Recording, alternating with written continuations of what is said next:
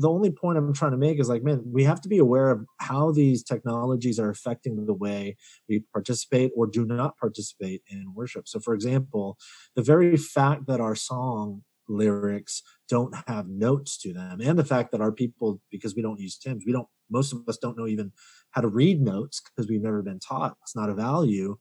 The only way I can sing the song we're going to sing on Sunday is if you told me about the song beforehand and I listened to it again on Spotify or Pandora or whatever. I have to consume the song, and that we have to be aware, like that in and of itself is communicating in a subversive way. This is like a song written and recorded by a professional band called Hillsong or Bethel or whatever, and it's really great. And then you have all sorts of other psychological things happening, because when you show up to your church on Sunday morning, chances are, no matter how great or awesome the worship leader at your church is, they're not going to sound like the recording you listen to, and the volunteer lead guitar player is not going to shred that solo quite the way the Hillsong dude did it, who does this professionally, and tours the world or whatever. So then you've got to reckon with like what that does to us is, are we consuming or participating? How many times have you heard people say like, oh, the worship was so good today? Which what they mean is like the music sounded good, or any of the words. Yeah, so it's just a fascinating thing. So yeah, I think that's the point I'm trying to make.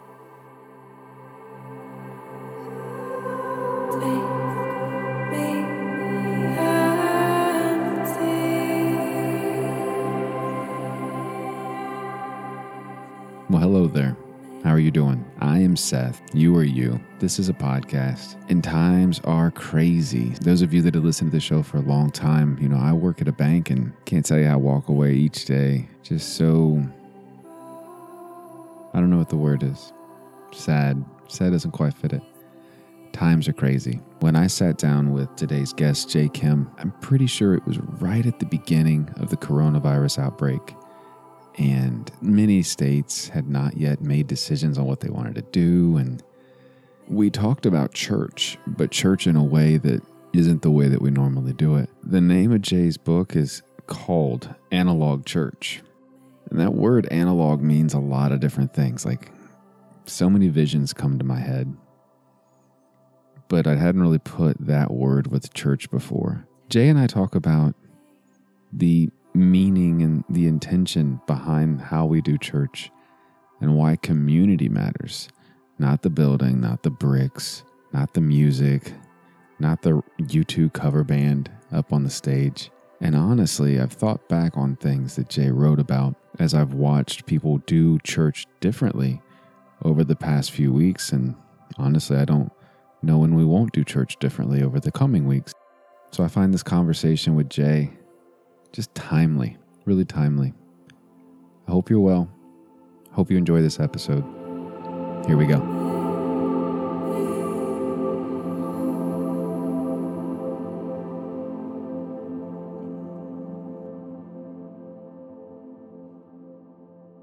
Jay Kim, welcome to the show, man. Yeah, absolutely. Thanks for having me on. I'm thrilled to be here.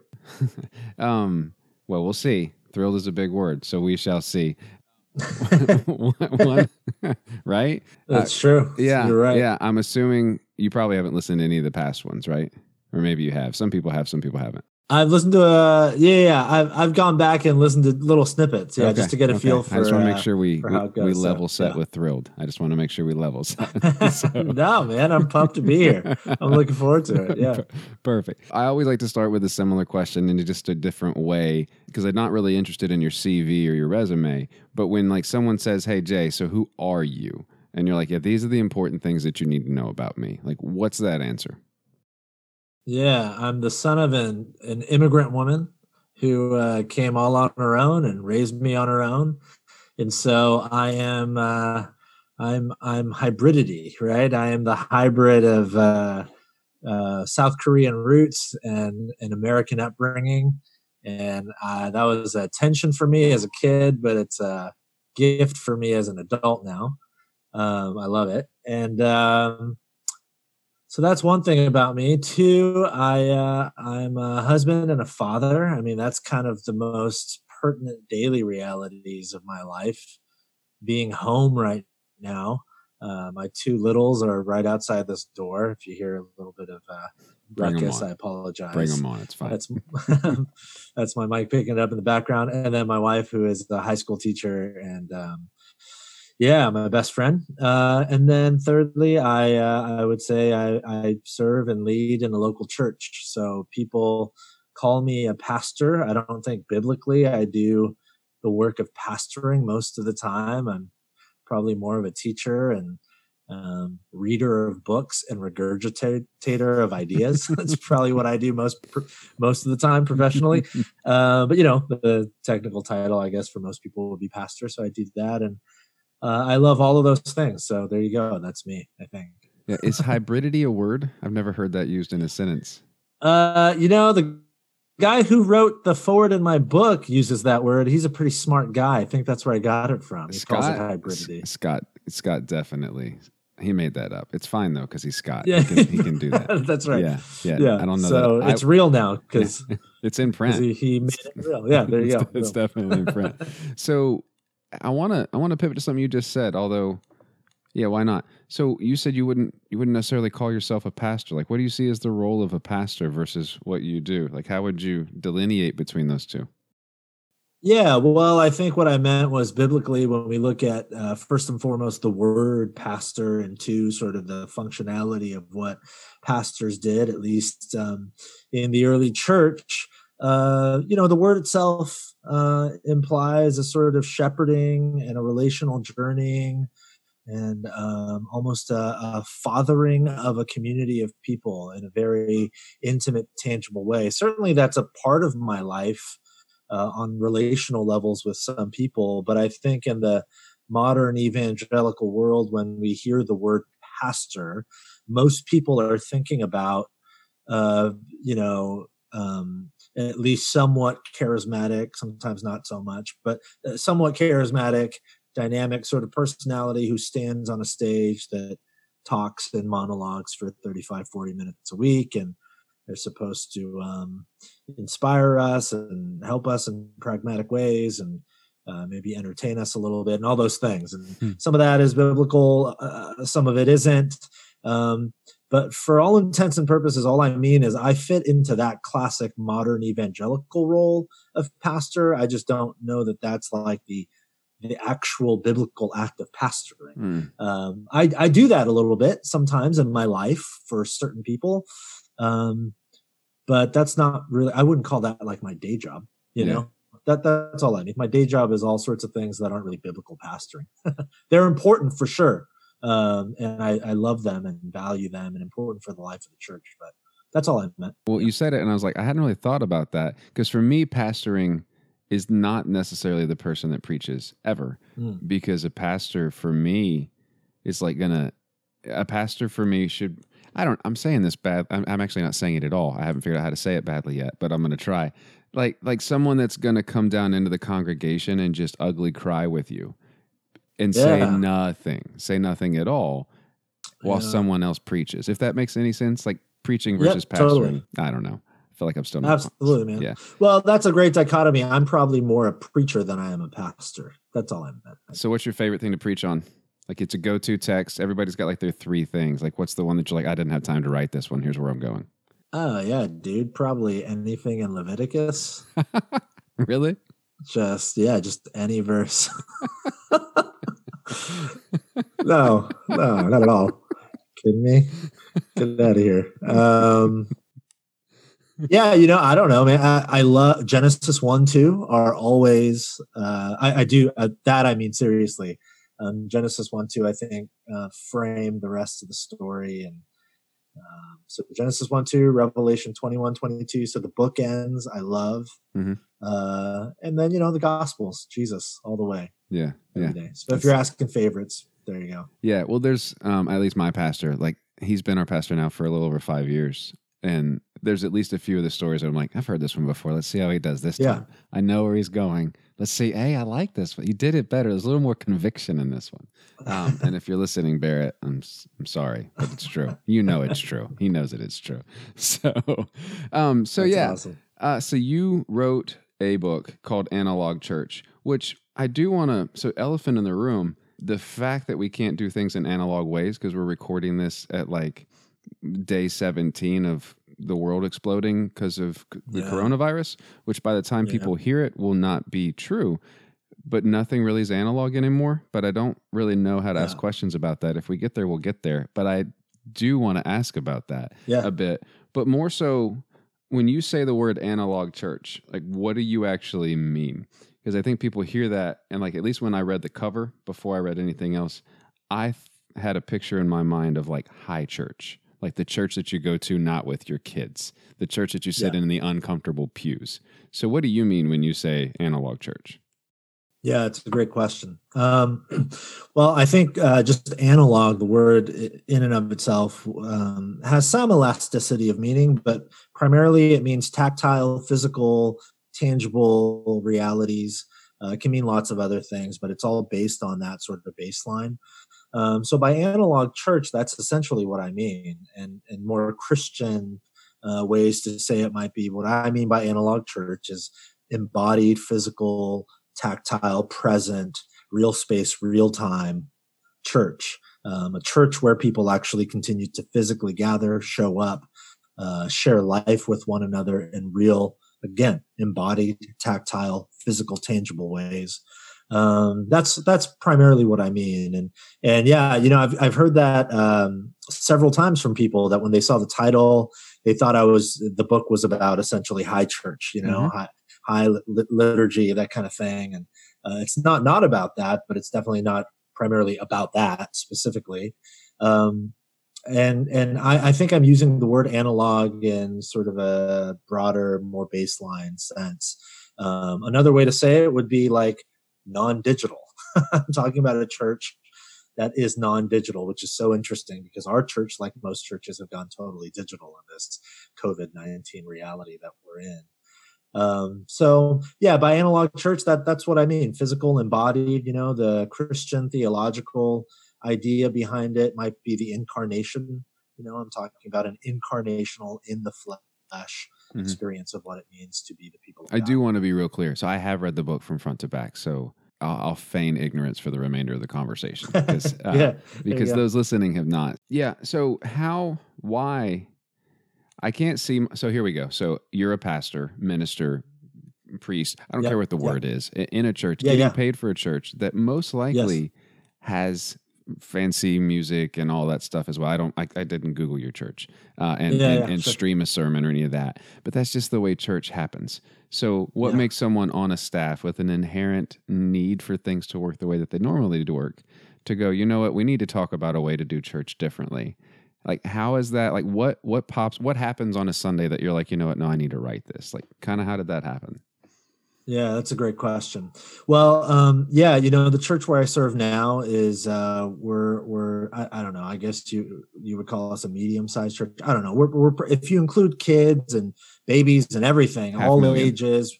Yeah, we're probably like about 600 people on a Sunday. So that's a pretty big church, in terms of relatively speaking. But we're certainly not like a mega giant whatever. We gather in a 1938 Presbyterian red brick building in a sleepy, eclectic little beach town called Santa Cruz, California. Our building, our sanctuary actually is small. It only seats about 200 people max. That's like shoulder to shoulder. So we gather 3 different times on a Sunday typically. But it feels pretty intimate because there's rarely more than 150 to 175 adults in the room at a time. So that's big, but it's small enough where we can see each other and know each other and get familiar with one another over time. So that's where I serve now. However, I've been on staff at that church for about 4 years, but before that, I served for several years at one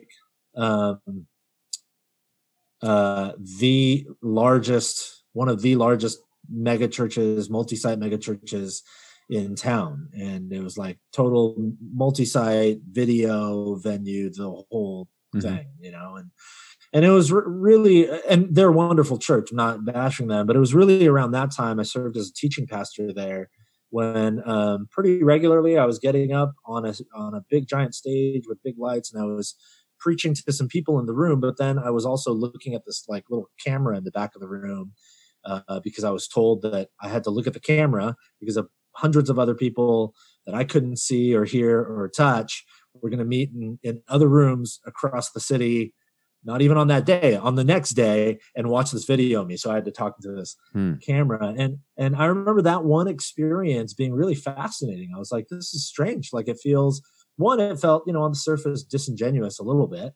And two, I really struggled to make that connection. And more than anything, I had this deep innate desire to be with those people. Like if I was going to share some thoughts and ideas with them, I felt like, man, I'd love to see their faces and their reactions. And I'd love to talk to them after I'm done talking. And I'd love to stand next to them and sing with them. And I'd love to take the bread and the cup of Eucharist with them. All these things that just kept bubbling up inside of me. So that's really when it started. And when I got to the church where I serve on staff now, as a church, we've just tried to, again, same word, we've tried to embody some of these things in just small ways. And so that's where the book came from. It wasn't, again, any sort of like anger or bitterness. It was just questions and things I was feeling inside from my own experience. And then seeing some of that stuff, I think, move in a healthy direction with the church where I'm on staff now. And so, yeah, that's kind of what gave birth to this thing. I have a question about mega churches. So I went to Liberty, which if you go to Liberty and you go to Convocation, from what I've been told, it's like the largest Christian gathering every Monday, Wednesday, and Friday in the Western Hemisphere. I'm not sure if that's true, but it's like 11,000 people in one time. So I don't know how big churches get. So, but it's not really church either. You show up because they make you, or you can't graduate, and so it's compulsory attendance. So that's everybody really wants to be there. But do you? Churches those mega churches don't really, to me, seem like they require much commitment, and they allow people to not have to know people. You're not elbow to elbow in a 200-seater in a 600-person church. It's not. So, do you think that churches will continue to trend that way, or the other, like the opposite? Like we really should have like 50-member churches and just deal with it. Like, and those are both extremes. I'm well aware of that. Like, just not really related to the book. Just genuinely curious because you've been on both ends. Like, in your experience, what do you think? I mean, to be honest with you, I don't know. My friend Andy Crouch, he has this, he just recently told me this about 6 months ago. It's really fascinating. He says he thinks that the future of that sort of church, the big, giant, over 10,000 people sort of mega church, that they won't go away, but that there will become less and less of them. And and he's sort of prophetic with this stuff usually, but his guess is that, most major cities and urban centers across America, right now, a lot of them have like 3 or 4 of these types of churches. He thinks in the future what will happen is most cities and urban centers will have like one. There will be one giant hub of like the 10,000 plus giant spectacle show type thing. But he thinks that they will gather probably a fairly aging community. And that what we will then see as other large churches like that in those towns and cities sort of change and evolve, we'll see not necessarily only like house churches or anything like that. I'm a big fan of churches of all sizes. But he thinks we'll see more like medium size to smaller size, and maybe even some like sort of big churches, but not the mega, like several of the mega whatever. And I tend to agree with him. One, just because he's really smart, but two, the way he's sort of mapping it out in terms of the trajectory of younger generations. I mean, I think we're seeing that at our church for one, and we're seeing, I live in the Silicon Valley, the epicenter of digital technology, and it feels like we're seeing that especially amongst younger generations even here. So I'm not against large churches. In fact, I actually think the future for large churches won't necessarily to get small. I think it's more about creating warmth rather than trying to be cool. And I think if we can do that, then even in churches that maybe represent thousands of people, you can lean into creating spaces that feel warm and intimate. Some of that does have to do with the size of the room, so it might demand more gatherings than Mm-hmm. less. You know, Mm-hmm. rather than 4,000 people in one giant room, it might be 400 people in a smaller room 10 times over a weekend or something. So I think we can, I think there's a future for large churches. I hope there is, because I think there's a lot of good that comes from churches of all sizes. So yeah, those are some thoughts. Yeah. I began reading your book while my daughter tried to do gymnastics. She's really struggling for the back handspring. She could do it. She just doesn't know she can do it. But she bounces 19 times after that huge cartwheel. And I'm like, just keep going over. So in between watching her and reading your book, I highlighted so many different spots. And I kept highlighting a different key word. But early on in your book, you say something. Is it fine if I quote your book back to you? Please, yeah. So you say, since its earliest days, the Christian church has been marked by its invitation to transcendence, not relevance. And relevance makes a lot of sense, especially in today's culture. But what do you mean by transcendence? Because I think people hear that and they're going to go a million different places. The old reptilian part of my brain that was beat into me, I immediately think rapture, but I know that's not what you're saying. So, nor is that what I think now. It's just, that's the trigger. That's what happens. So post-traumatic stress. So what do you mean when you say transcendence there? Yeah. Well, I guess most simply what I mean is that which transcends the ordinary, normal, mundane, everyday, expected, unsurprising reality of life. So that's a big sort of way to say it, but that is genuinely what I mean. That which transcends the stuff that we expect and the stuff that we know and are familiar with. Mm-hmm. And the reason that's important to me is because when we see transcendence against the backdrop of relevance, if you take away the words and you just go based on definition, I thought that would be a helpful dichotomy, because it's pretty clear to me that in so many of our churches, if you take away the words, it seems like by their definition, what so many of us and so many of our churches are trying to do is be relevant. It's one of the reasons why there's entire industry of companies that help your church get into the latest and greatest of like the furthest edges of digital technology and the latest and greatest in lighting and sound. And I'm not bashing those things. I think there are tempered, tasteful ways to maybe use some lighting and sound and all of that. And I'm definitely grateful for skilled sound techs who make things sound good. I think that's great. But we churches put so much of an emphasis on that stuff. And I'm just trying to make the point that when we do, just know we're running hard into relevance. We're just trying to look, sound, and feel like everything else. We're trying to keep up with the technological spectacle Joneses, essentially.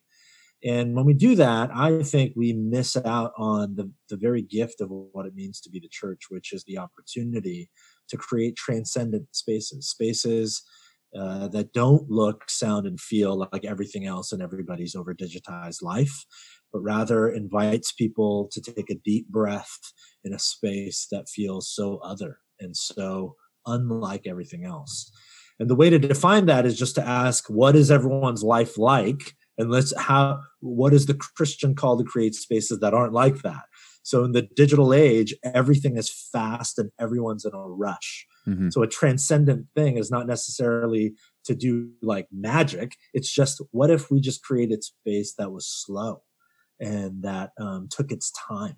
That's transcendent in the digital age, so there you go. I could go on and on, but I want to ask a question about that. So being that many people church hop, or they have their own expectations about, and I think you actually use, I don't even remember what page it is because I didn't write it down, but you use the word church shopping or church hopping or church something like that. And it's in italics, I think, as well. Anyway, I can't remember it. Page like 872.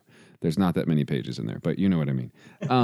So I think most people come to church with an expectation of minimal participation, like watching an NFL game at my couch. Like I'm going to participate, but I'm going to participate tomorrow when I'm comfortable participating Monday morning quarterbacking your sermon or the music or whatever. Yes. So as a pastor or as someone reading the book, or maybe a pastor reading the book or whatever, how do you do that at a church-wide level without the membership falling apart so the church doesn't sustain, and preparing people to do that, especially because unless you're a church intentionally built to do that, I think the people that are already there or the people coming have a different expectation of what to expect. So how do you pivot a church into that of leaving all that room? Yeah, that's a great question, Seth. I would, and I think what you said earlier is so important, that how do you do that without essentially ruining your church? Like, how do you do that without thumping them over the head with the Bible, and doing it right? It's like all of a sudden they show up and you've just turned the tables on them. They're totally not used to it. So I think that's a really important point. And it gets back to pastoring, what we started the conversation with earlier, to pastor our people well. It doesn't mean that we have to, that we just sort of like the moment we recognize some shortcoming or whatever, we go crazy and just expect people to change overnight. Mm-hmm. We have to pastor them. We have to journey with them. So if we are currently serving and leading in churches where really the expectation of our community is to show up and consume a product rather than participating in creating worship together as the family of God, then I think we have to do the hard work of just saying, okay, what is the very next step we could take to take our people in that direction, and then take a step further after that and after that. And there's such a wide variety of ideas there. But, for example, like communion to me is one of the most accessible and yet deeply participatory reminders of what it means to be the church. I would argue if you're doing like quarterly communion Sunday or whatever, my opinion is that's not nearly enough. Jesus leaves us a meal, the bread and the cup by which to remember him. And I cannot fathom why we wouldn't do that, break bread and drink of the cup to remember the risen Christ. I can't, fathom why we wouldn't do that as much as possible every time we gather. Yeah. And it is every time we gather. It is by its very nature a communal exercise, so that's one idea. I think a lot of it sometimes, like music is an easy example, because in the digital age especially, we are so accustomed to thinking about music as something we consume. So I talk to worship leaders and worship pastors all the time who get so incredibly frustrated because they're like, man, our band practices and we sound so awesome. Then we lead worship on Sunday and the people just have their hands in their pockets and they're kind of humming along and swaying back and forth. And I get the frustration, but I would say two things. One, maybe it's the very fact that your band is so professional that communicates inadvertently that this is music to be consumed, because that's the way most people think about music. This is like a recent phenomenon, right? We went from 1,000 songs on a little device called the iPod in 2001 to less than, 2 decades later, I could find over 50 million songs on Spotify. Yeah. So when we think about music today, most people are thinking music is something I consume. They are not thinking music is something I create. And yet the invitation of the church week after week is to come and create. So if our bands are leaning toward relevance, we're just going to sound like Spotify, all the bands on Spotify or whatever, then no wonder people are like, oh, this is another piece of music I consume, And I'm not saying bands should not practice and be excellent. I absolutely think they should be, because it's distracting if they're not. But I think they've got to do, worship leaders have to do the hard work of, okay, let's sound excellent, but craft and cultivate this space in a way where it's very clear we're inviting participation. Yeah. And as a worship leader, I'm not just leading the 6 musicians up here. I'm leading the 200 people out here. Like, I am the worship leader for the entire community, sort of thing. So, there you go. I think there's little steps we can take in that direction. I want to stay on worship for a minute, but I want to say something first. So I actually do lead the worship for our church, and I don't know how big our church is. Maybe 400, 500, 600 members. It really, probably, I don't know how many people, 400 or 500 a week come. But I find the weeks that I'm trying to make the music sound good, I don't personally worship, and the weeks that I get the most feedback of people saying, I really like that was helpful. Like I really, yes, today was, because I like when people give me feedback, though I don't usually respond, because my wife will tell you I don't accept praise or criticism well. I just kind of cool, and I just keep right on rocking and rolling. But the weeks in this, maybe I'm doing it wrong, but the weeks that I honestly don't care, if like you were in the congregation, I don't care if you worship, but I know that I'm worshiping. Those seem to be the weeks that everyone else is also able to worship with me, if that makes any sense. Wow. And I'm aware of how selfish that sounds. I know, especially as I say it out loud.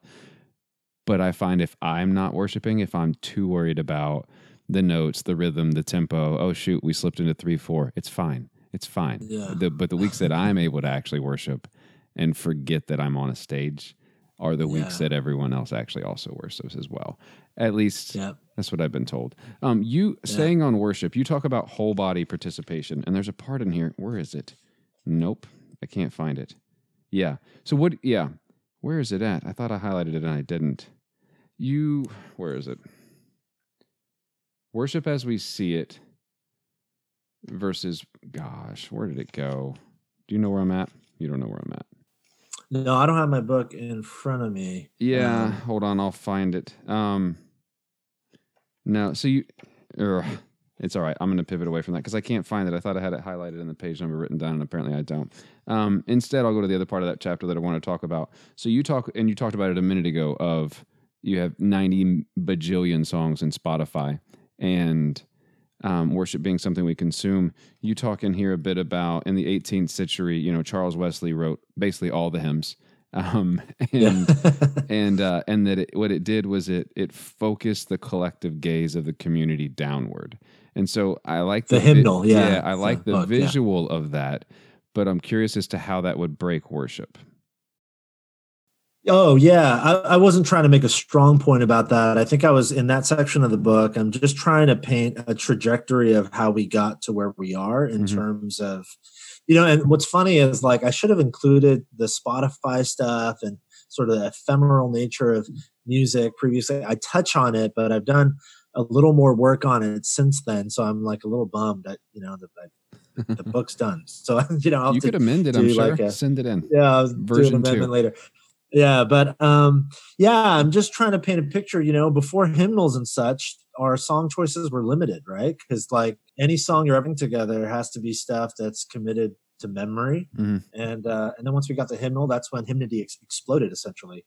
It's when Charles Wesley just started writing thousands of songs because we could keep them all, we could keep track of them all in this book, And not only do the books have words, the lyrics, the books also had the notes. And most people, the notes are pretty simple to learn once you learn it. So most people, you can say hymn number 426 and everybody could sing it because the notes are there and the words are there and the tempo is there. So if you have like a basic leader, they're not performing, you're not humming along. Everyone's just kind of jumping in because you've got it right there in front of you. But also, like your gaze is fixed down below at a book, because you're looking at the lyrics and you're reading the notes. And then, when we got to the 20th century, late 20th century, we had the overhead projector, transparencies. I used to run those in youth group in the 1990s. And all the pastor's kid just switches the thing out and hope you don't get it upside down. Yeah, totally. Exactly, man. So, that fixed our gaze upward, but we also lost something, right? We lost several things, but one of the things we lost is like transparency slides and such, unlike hymnals, don't have notes. So even though we're not looking down at a hymn book anymore, we're all sort of looking up. We can sort of just peripherally see one another. You only see the lyrics. I don't know how to sing that song. And that's been taken further now with like, Pro Presenter and all those things, which we use, and it's super helpful. Mm-hmm. But, the only point I'm trying to make is like, man, we have to be aware of how these technologies are affecting the way we participate or do not participate in worship. So for example, the very fact that our song lyrics don't have notes to them, and the fact that our people, because we don't use hymns, most of us don't know even how to read notes because we've never been taught. It's not a value. The only way I can sing the song we're going to sing on Sunday is if you told me about the song beforehand and I listened to it again on Spotify or Pandora or whatever. I have to consume the song, and that we have to be aware, like that in and of itself is communicating in a subversive way. This is like a song written and recorded by a professional band called Hillsong or Bethel or whatever, and it's really great. And then you have all sorts of other psychological things happening, because when you show up to your church on Sunday morning, chances are, no matter how great or awesome the worship leader at your church is, they're not going to sound like the recording you listen to, and the volunteer lead guitar player is not going to shred that solo quite the way the Hillsong dude did it, who does this professionally, and tours the world or whatever. So then you've got to reckon with like what that does to us is, are we consuming or participating? How many times have you heard people say like, oh, the worship was so good today? Which what they mean is like the music sounded good. I knew the words is what they mean. I knew the words. Yeah. Yeah. So it's just a fascinating thing.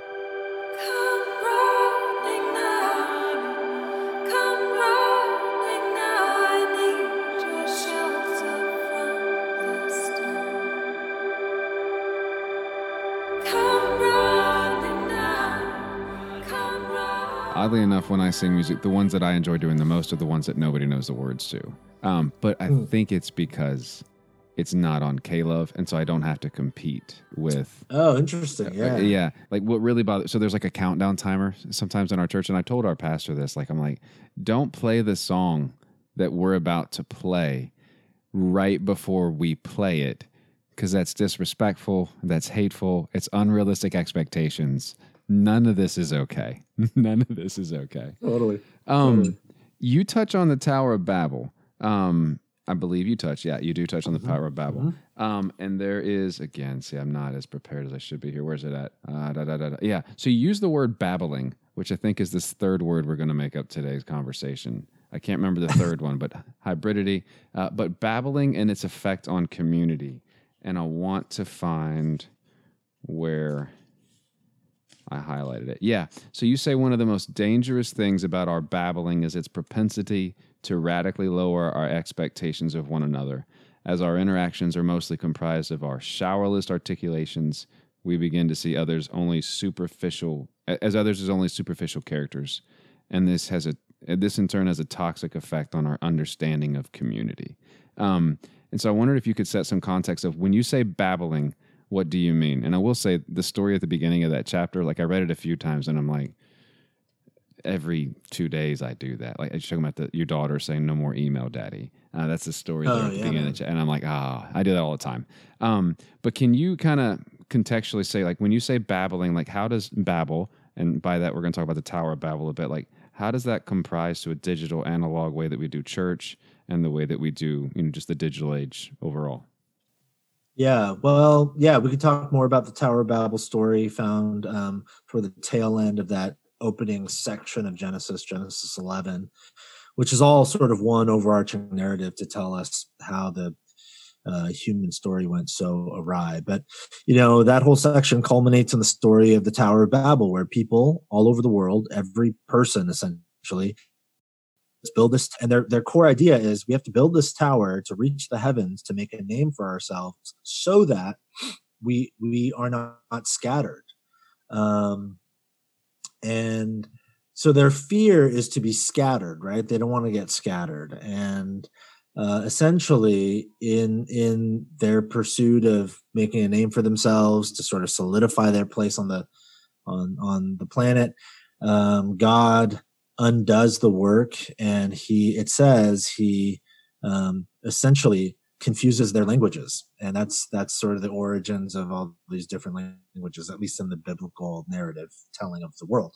And what's fascinating is, God, in undoing sort of their selfish ambition, he basically takes them he scatters them, which was the very thing they were afraid to do, like they were afraid of.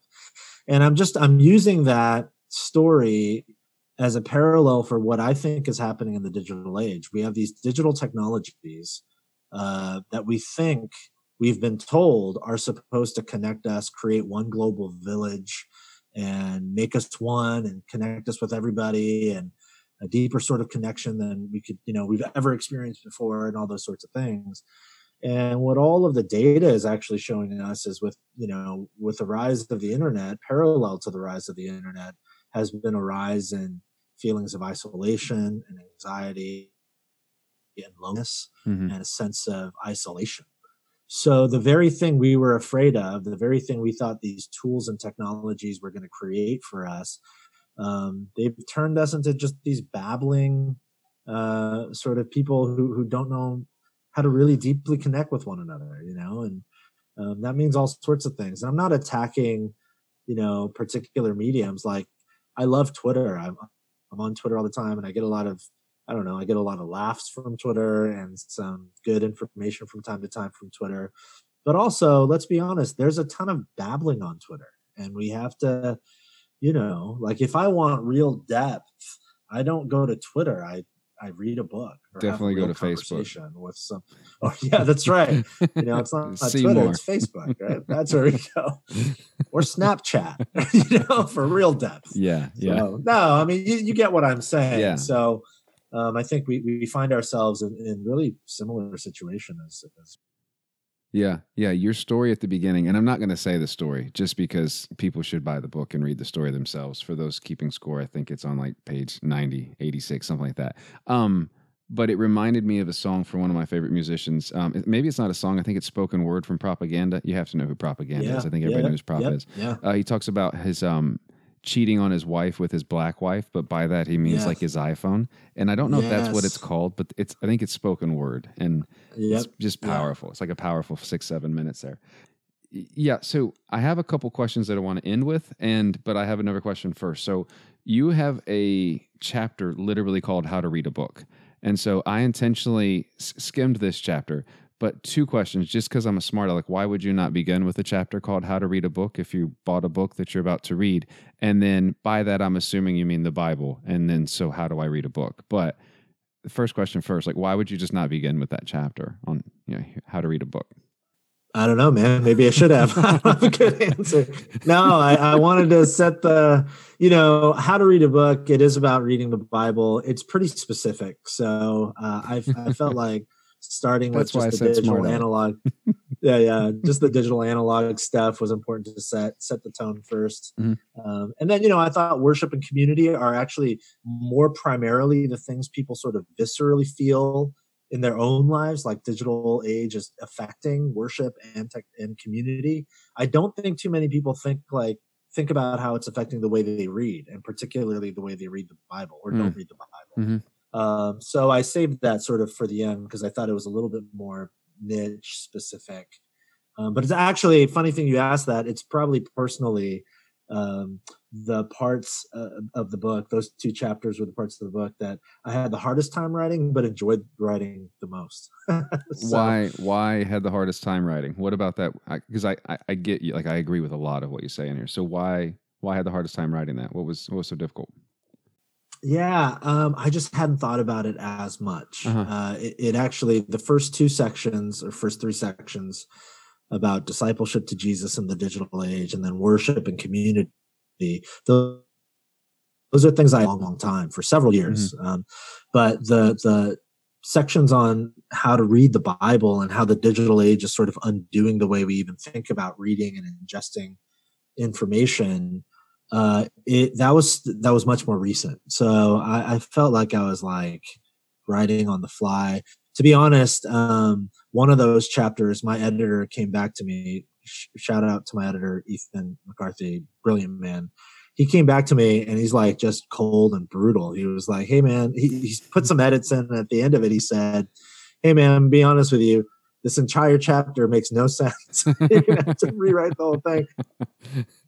Yeah, and you're like, "Your art's up. Here's why." And so I have 2 versions of that chapter because I just had to rewrite the whole thing. But really hard to do, but I enjoyed it, and I think it's important. I think we need to re-engage the way we. Yeah, there's a part in here which literally made me laugh out loud, where you're talking about, at the earliest New Testament manuscripts are written in Greek in all caps with no space in between the words and minimal punctuation, and then you literally just have like a sentence yelling at me of, think about reading like just like a run-on yelling sentence. I honestly just want to type that on Twitter with no context. Just take that, put it on Twitter, hit send, and be done with it. Please do. Just as I might, yeah, I'll do it tonight. Why not? I wanted to ask you a bit about what you said at the beginning. So why Genesis 1 and 2? Like if I sat down at your church or you came to mine and you're like, here's where I'm going to lean on, I could do this from memory. Like what am I going to walk away with where I'm like, huh, like what approach do you take to Genesis 1 and 2? Because you could go a lot of ways. Like we could go young earth creationism. We could go everything's a metaphor. You could go so many different ways. So what's your approach there? I'm genuinely curious because I was expecting you were going to get a Pauline epistle or the Gospel of John or the the Patron at the top shelf. But most people don't go with the Genesis. Yeah. The Genesis is maybe the Jose Cuervo or something. I don't know. It's a great brand. Yeah. Yeah, man. Well, there are lots of fascinating conversations, like you said, the science conversation and all that, all that stuff. Mm-hmm.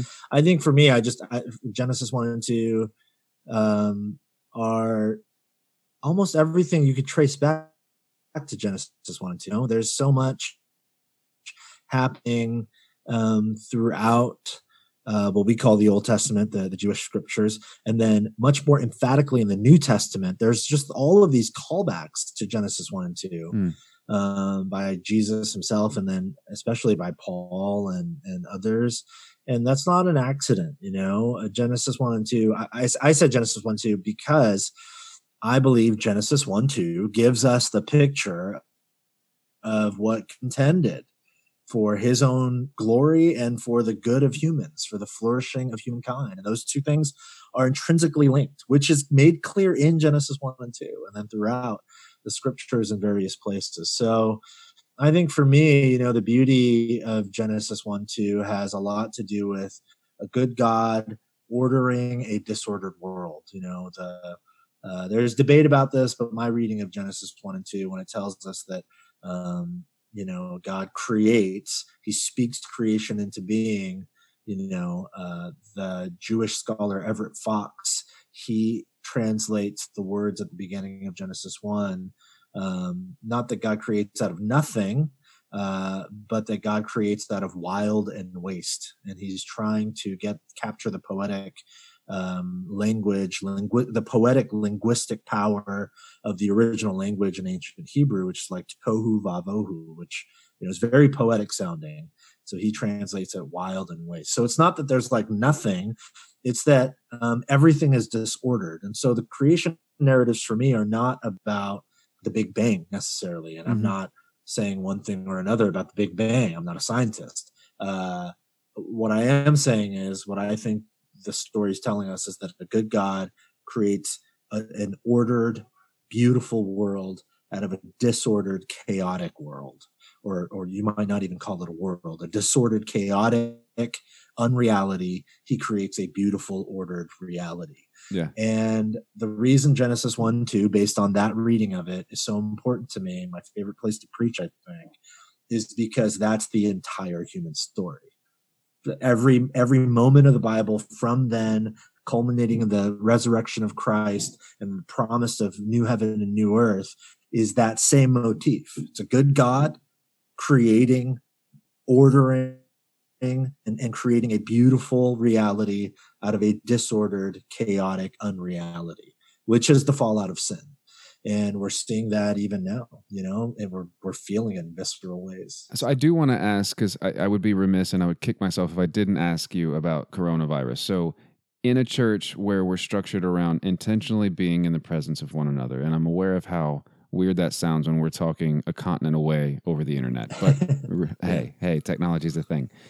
How does a church, if you've accustomed people to that, so say it's 15 years from now, and that's the way the church is, and it's arguably more healthy because we genuinely do life together, and I don't disagree with that at all. How does a pastor come alongside people to prepare for the loss if something like a pandemic ever happens again, or like what's happening now? Because there's like a retraction of community, which is depressive. So what word would you say to that? Because, it's happening now, although church doesn't necessarily happen now like that, but some do. So how would you protect against that? Because I think that could be dangerous. Yeah. Well, I mean, from give me a little bit more. Frame the question because I thought I was tracking with you, but and then you were asking about the dangers. Yeah, so So maybe I I can. lost you. So the way that church to me works now is I could show up at any Sunday anywhere. I could participate, quote unquote, and I could leave, and nobody would ever know that I'm there.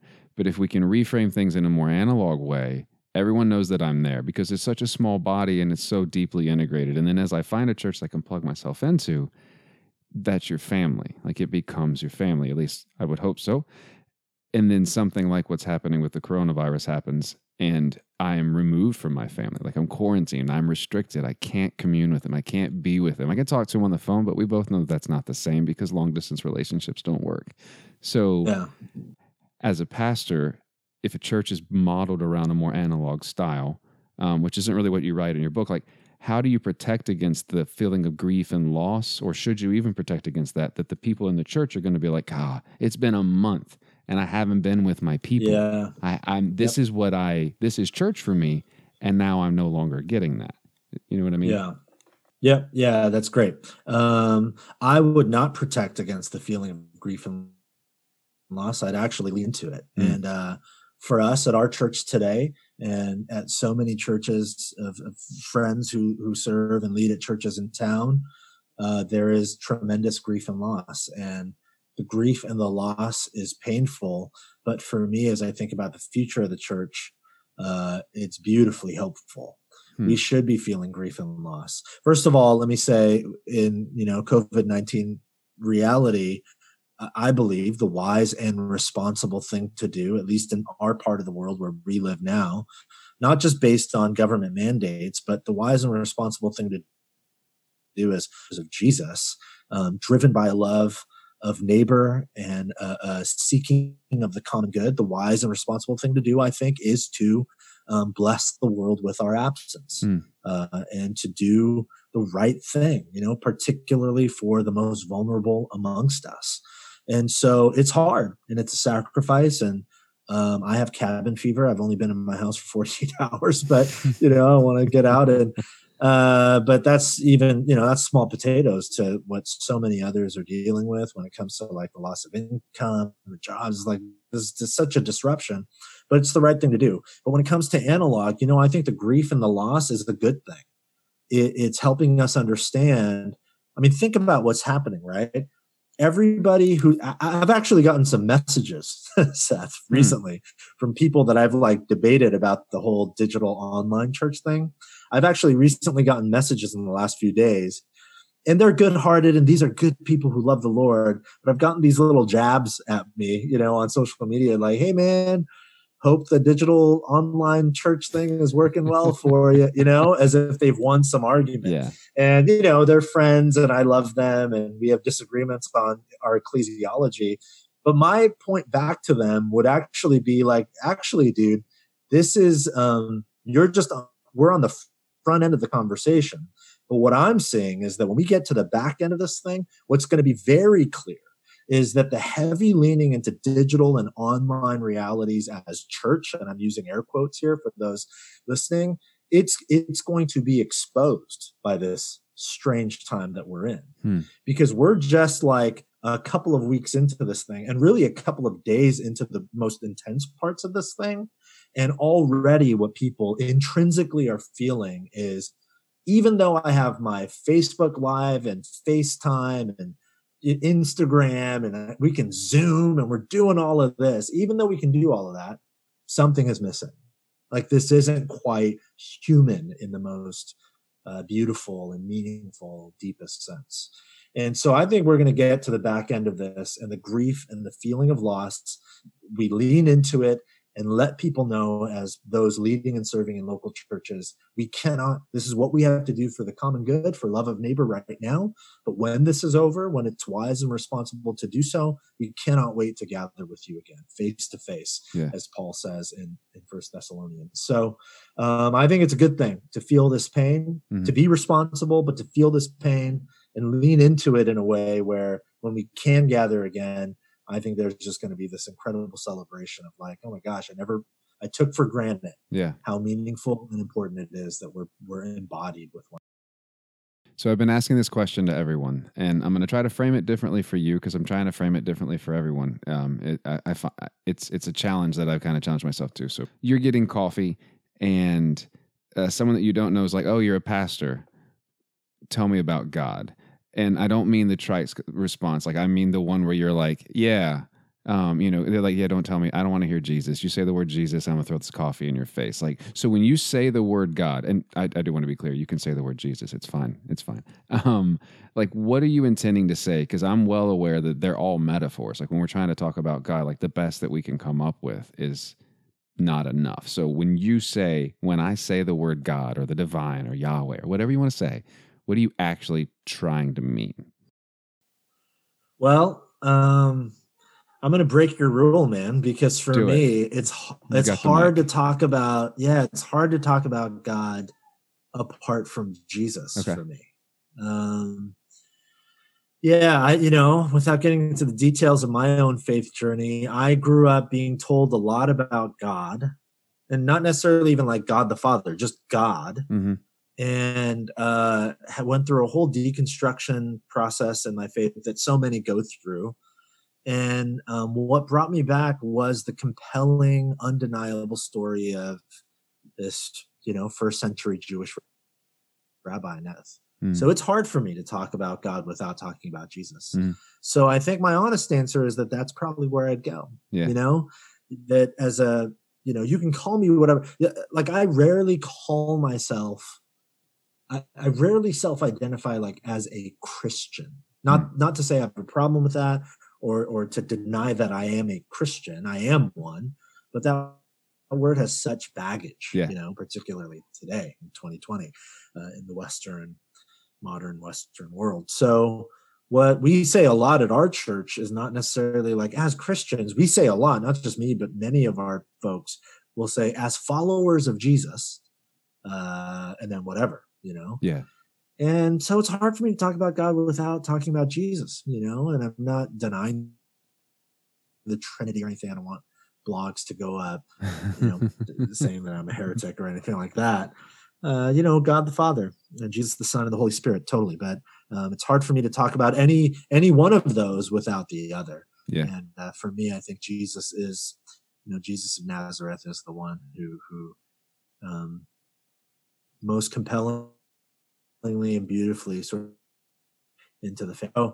I think my answer would be to break your rule would just be to want to talk about Jesus of Nazareth. Yeah.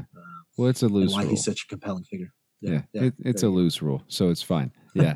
I'll give a little more context to that in a minute. So point people to the places like your book's like 200 pages. We didn't talk about most of the stuff in there intentionally. I like to hit some of the things that just speak to me because I'm not a huge fan of usually the questions that the publishers put together because I feel like those questions are for people that didn't read the book. So maybe they're not. Anyway, it doesn't matter. So where would you point people to if they're like, all right, I got to hear this sermon on Genesis, or I want to get a hold of the book or whatever? Like, where would you send people to?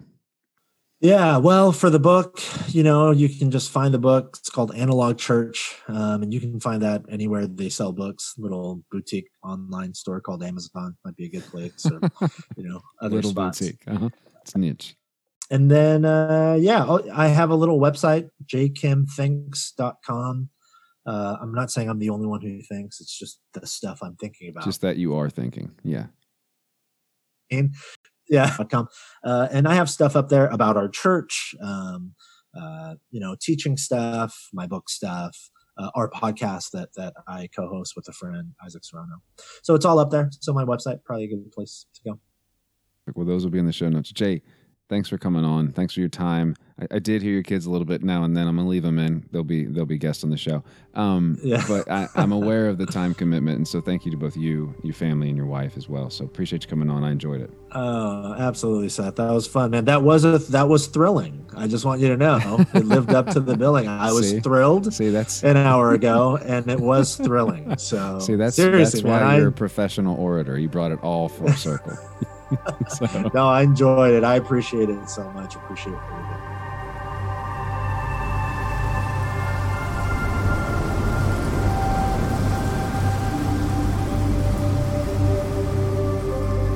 I'm not sure if you're aware of this or not, but this show is a free podcast. Like, you don't have to buy it. But there are some amazing people that do help create it. And those are the patrons of the show. If you go down to the show notes, click on the link or just Google it, Can I Say This at Church, Patreon. I mean, there's so many different ways to get there. I want you to become part of that community. Now, I'll be honest, the last few weeks, with the increase at work that I've had, my attention to that community has waned. And so for the patrons listening, I'm very sorry for that. But I hope that you hear me and know that will not be a long-term thing. It's just been a crazy few weeks for us all, hasn't it? But I am so thankful to those of you that help create this show, and I would ask a few more of you to pitch into that tent if you're able. If you're not able, just tell a friend about the show, share your favorite episode. Maybe if in that episode you find the transcript for it and let people know that it's there. So many different ways to connect with each other, and I love it. Very special thanks to the Salt of the Sound again for the use of their music. You do need to check them out. They are fantastic. I pray that you're safe. I pray that you know how blessed you are. I'll talk with you next week.